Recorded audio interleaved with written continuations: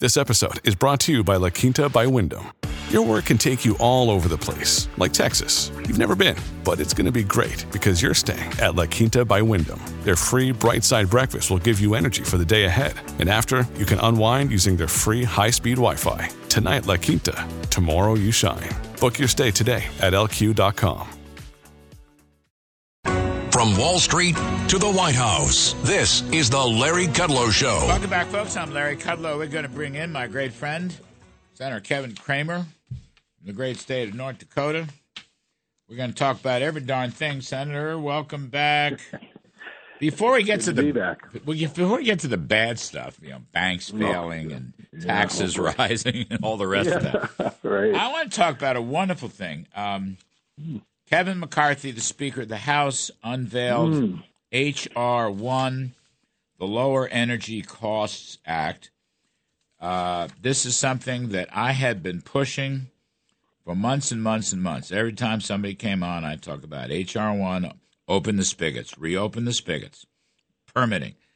And sure enough, they've gone ahead and done it. It is going to be H.R. 1. He invited me down. We did our entire show from the Rayburn Room in the Capitol. And my first guest, of course, was Kevin McCarthy, who unveiled this thing. And really, it does exactly what you want and I want, increasing American energy, critical minerals, streamlining the infrastructure, broad permitting reform. I mean, this has the one federal agency. This has the NEPA reforms that Trump put together that we all worked on, but that Biden reversed. It's absolutely splendid. And, it's a compilation of several bills put together by related committee chairs. I mean, it really is. I got a big charge out of it. Kevin and I they set us up, Senator, they set us up in the Rayburn Room, these little chairs, but the Fox people, they put together, sort of like a papier-mâché teleprompter and other things that you have to have. Yes. Brought in a makeup lady to throw some powder on her faces. And McCarthy was great. I was scrunched in this horrible chair. My bad back was killing me, but Kevin looked great. Well, the only thing he didn't do is name it after you. I mean, this was your. Not what's so funny is not only are these all of the ideas that you and several others have been talking about for a long time, and you actually were doing when you were in the White House helping President Trump, but even gave it to H.R. 1, which you'd been calling for, and why not, Larry? I mean, why not? Because this one thing. Now, granted, it's a lot of things, but this one issue of American-made energy is key to everything else in the economy. It's key to productivity. It's key to revenue generation. It's key to jobs creation. It's key to national security. I love how I know we'll probably talk about Jay Powell here eventually, but I love how he always likes to refer to core inflation, which of course takes out the most important inflationary driver, I think, in the menu, and that is energy costs, because energy is used in literally everything, obviously. And if it's not used to create it or produce it, it's used to move it, and whatever we're producing. So why not have it be H.R. 1? It also draws a beautiful contrast between a successful economic policy and a failed economic policy.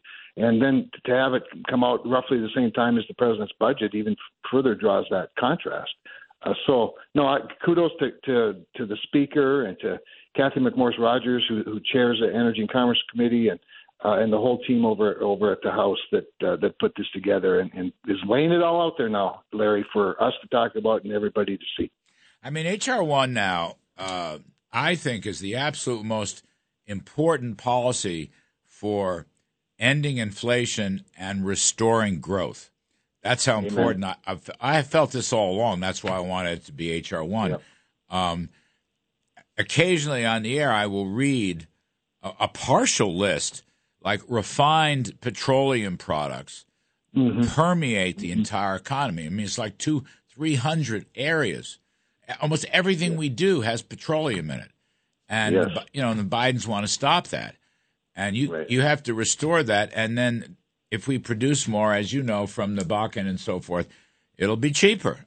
I mean, it's going to be cheaper, and that's going to allow everybody to afford what they need to afford. And by the way, it helps. H.R. 1 helps the greenies because, right, in a way, right, it goes back to NEPA reform, National Environmental Policy Act reform, and the one federal, whatever it's called, one federal agency. The point is, it won't take 10 years. You can get a permit to do something in a year or two, and that includes minerals, right? Like up in Minnesota, the Iron Range. That's right. It has all that stuff, lithium and nickel. You know more about this than I do. No, that's for sure. The Iron Range of Minnesota, Alaska, the Pebble Mine up in Alaska. Obviously, places in our desert Southwest have a lot of these same things. All of these are things that we've acquiesced when we transferred our guilt. And by the way, got hung up on cheap stuff. As Americans, we thought wouldn't it be wonderful if we could get a whole bunch of cheap uranium from places like Russia instead of the United States, and minerals from China instead of the United States, and it would cost less. The problem is that we just enslaved ourselves to adversaries instead of our friends in our own country. But and to your point, we mine much cleaner than any other country mines. We don't use child labor. If we should be doing business with our friends, not our enemies, and we would clean up the environment while we're also creating jobs and wealth and bringing the cost of things down ultimately. Because, as you know, when you produce something on the other side of the Atlantic Ocean, the other side of the Pacific Ocean, you're shipping it, and you just literally raise all boats of the economy rather than picking and choosing. So, no, kudos again that they really nailed it. And now what we need to do, Larry, is do exactly what you and I are doing this morning. That's talk about it, and demonstrate to the American people who maybe don't pay a lot of attention. They pay attention to the price of gasoline as it's going into the tank, and they pay attention to their own budget as they see food and fuel taking up a bigger chunk of it, which means they have to make a determination what they're going to spend their next priority on, and oftentimes that creates a lot of stress. So, no, we just need to be talking about it, and I'm glad it's H.R. 1. You can get this through the Senate. You might.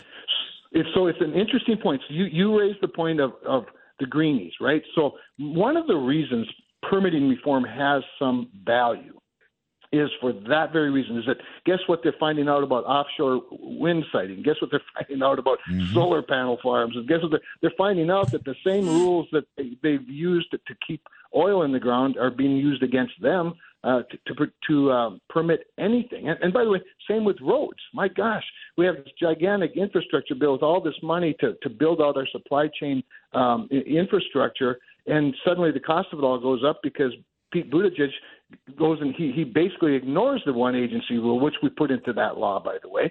And they use the agencies themselves, the bureaucracy themselves, in concert with their activist friends on the left, put up guidance and memos and rulemakings and whatnot to try to keep all that stuff, from actually being implemented. Now, we've been winning some of those fights. We've won some in the courts. The courts have sent a signal to the bureaucracy. Nope. We're no longer going to allow you to put into rules things that the legislature did not put into the laws. And good for Donald Trump again for helping work with Mitch McConnell to create a Supreme Court that understands that what we didn't say in a bill doesn't mean you get to say it in a law. So I think you're right. I think we can make a case. Now that doesn't mean they're going to accept the H.R. 1 as is. But in some of these areas, like permitting reform, to your point, I do think there's some room for some common ground, a little bit of compromise, and a victory for everybody. I reject the notion that every transaction in Washington requires a loser. We can have winners all the way around if we're willing to work together. The permitting aspects of this, and Kevin McCarthy and I went back and forth because I went into this, much, much better than the Senate stuff. Much better than Manchin. I never did know everything that came out of who's a whatsy from West Virginia's bill, but this is broad-based stuff. Capitol. Capitol. Yeah. This is broad-based permitting, and would open the door to solar, to wind, to battery minerals, to oil and gas, to pipelines, right? Keystone, Willow. Yes. I mean, it's a revolution.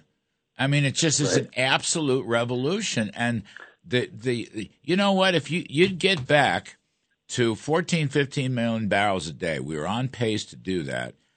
You'd be talking $2 a gallon gasoline. But again, every one of these, from your clothing to your eyeglasses to your stethoscopes, all this stuff that refined petroleum is used in our daily lives.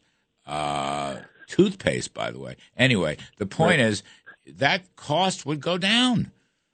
It right? would, and I think that's right. And the thing about the Manchin experience, and this, I was up to my eyeballs in it because the issue that the left is pushing so hard is to be able to, first of all, give more federal authority to the Federal Energy Regulatory Commission when it comes to siting transmission lines, electric transmission lines. And the reason that's so important to the left is because they want to be able to cite every little localized project, put up transmission lines, whether the transmission lines have any value to the greater good. In other words, the regional grid or the national grid, and then allocate those costs to everybody. And that's a really fundamental problem for any pro-market solution, which our whole system, by the way, of electricity is built around a cooperative federalism model. If we can fix that piece, because remember, these transmission lines can't get cited or permitted any easier than an oil pipeline can. But in their law, they were making it easier to do that, but not a lot easier to do other things like oil pipelines, other than the gas pipeline in West Virginia, which is really what the whole bill was frankly all about. Oh, yes. Wait, just 10 seconds, Senator, before we take a quick break and come back. Sure. Would this be 51 votes in the Senate? It wouldn't be 60, would it? It would be 60 if it was the whole package as it is. Now, we're never going to have a budget reconciliation package in a divided government. So yeah, anything that we would pass would require 60. But again, here's what I look for: how can we get, instead of looking for how you get 51 lefties and then coerce 9 Republicans into a mediocre package, which would have a hard time passing in the House, why don't we figure out a way to get 30 reasonable Republicans and 30 reasonable Democrats to agree on something, and maybe we'd get 35 of each. This notion that we always have to go to the extreme on the majority side and then sort of drag a few souls with. Let's not do it that way. Let's take a look at Kevin's bill. I think it's great. I think there's opportunity there to be had. And just find a way to get a good big bill done that may not be everything you and I would agree to, but at least it would be closer. All right, quick break. Senator Kevin Cramer, North Dakota. I'm Kudlow. We'll be right back, folks. Larry Kudlow. Larry Kudlow. We are here talking life, liberty, and the pursuit of happiness with North Dakota Senator Kevin Cramer. And let's shift over into Joe Biden's budget, which Ted Cruz says was written by Bernie Sanders, which I think probably was right. $5 trillion. Well, it certainly reflects them, yeah. $5 trillion in taxes, Senator. $5 trillion. By the by, what hasn't been given much attention is massive spending. There's a whole laundry list of spending. This thing is not about deficit reduction. This is about taxing successful people in order to build a bigger social welfare state. That's what this is about. Well, and by taxing more people, it will create a welfare state by creating a lot more welfare need, as opposed to creating wealth, which leads to jobs, which means we should need less welfare, because welfare, the best welfare program, is a job and wealth creation. There are so many things in this budget, just on the surface, Larry, that bother me. But perhaps one of the biggest things is how much the public held debt as a percentage of GDP would be a brand new record, not since World War II. Now, that speaks both to the deficit problem and debt problem as well as the productivity problem. And so I just, for the life of me, why we don't want to get people back to work, create more job opportunities, more productivity.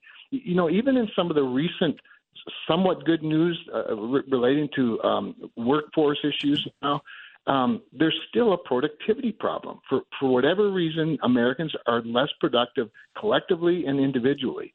And as you know, a great big country like ours, with a great big economy like ours, with the leadership, global leadership that we provide, we need to be as productive as we can be, and we have lots of opportunity to do it. But raising taxes and borrowing more money and higher regulations works against all of those. Well, I'm looking at this. Spending would be 25% of GDP. The 50-year baseline average there is 20 to 21% of GDP. So they would bring it up to 25%. Deficits would wind up being, at the end of 10 years, 6% of GDP. Yeah, and debt as a percent of GDP would be 117% at the end of this thing. 117%. So, I'm proud of them. I mean, what they've done here is absolutely, this is the most left-wing budget I have ever seen. And I know it's dead on arrival, thankfully. Thankfully it is. But it does identify the culprits here. If people pay attention, and again, if we talk about it, I think we have to do some talking about it and reveal the nonsense in all of this. Because if you're just sort of reading the headlines, you might go, "Oh, gee whiz, that's a lot of nice, important priorities." Until you start drilling down and helping people understand what it means when you have low productivity and high debt, or the debt to GDP ratio. It's just outlandish and works against the very things you and I talk about all the time, the things you talk about every day on your television show, and that is how to put people back to work, and give them a job rather than a welfare check. There's no workfare or work requirements. Right. In fact, let me read you some of the stuff on the spending side. $430 billion child tax credit, $155 billion expanded earned income tax credit, $325 billion paid family and medical leave, $600 billion universal preschool, $200 billion secondary education, couple of $100 billion more for Obamacare subsidies. Now, not one of this stuff, not one thing is paid for, but the point is, not one of these welfare programs, and we could go on and on. The list is too. It would take me my entire show here, which is 3 hours. But nobody has any work requirements. I'm not opposed to social welfare benefits if people need them. I'm not. But they're not forever. You help people get back on get them back on their feet, and then get them job. These are able-bodied people that are eligible for this stuff, Senator Cramer. That's the tragedy. That's right. And able-bodied is the key point that you just made. And by the way, the standards in previous workfare programs were not super high in terms of what able-bodied is. There are age limits. There's obviously, if you have a disability, there are issues that have to be considered.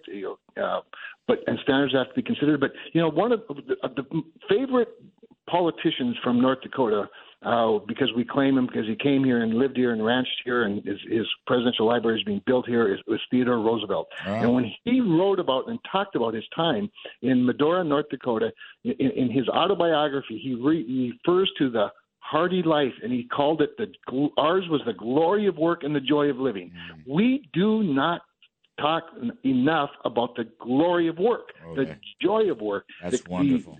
Right? Lifting people up means not just lifting them up economically, it means lifting them up personally, socially, and we just created this incentive, to your point. If there's no end, if there's no limit to the welfare, why would anybody work? And that's exactly the direction we're headed. It gets back to my productivity challenge. What do you say? TR said the glory, you call it the glory of work? Ours was the glory of work and the joy of living. Wow. I love that. That was his ranch life. Yeah, his ranch life in North Dakota. It's chapter 4, if anybody wants to read it, the cowboy life in North Dakota in his autobiography. Yeah. I forgot about the North Dakota. Yeah. I always thought of him as South Dakota. No. Well, that's because he's got a great big head carved into a beautiful mountain. But wait, where the Badlands were in North Dakota? The North Dakota Badlands, Theodore Roosevelt National Park. It's the only national park named after an individual. Huh. So I've got some wonderful opportunities for you to come out there and do your show in the beautiful setting of the Badlands. It also happens to be the heart of oil country. Well, I know that. So you're going to give me a ride out there. We're going to do it, by the way. We're going to do that show. We're going to do this before the end of the summer if it's the last thing I do. Yeah, no, we're going to do it. Maybe stay a day or two, have some fun. Yeah, I've never been to North Dakota. Never set foot. Well, I've been to South Dakota. We're going to make it a memorable trip. I once gave a speech to Pierre. That's in South Dakota, right? Pierre. Yep, that's the capital of South Dakota, yeah. Right, I knew that. Yeah. Of course, my saintly wife and I were married in Montana. She's from Montana. We know all about Montana. That's why I wanted to shoot the balloon down in Montana, because there are no people living there.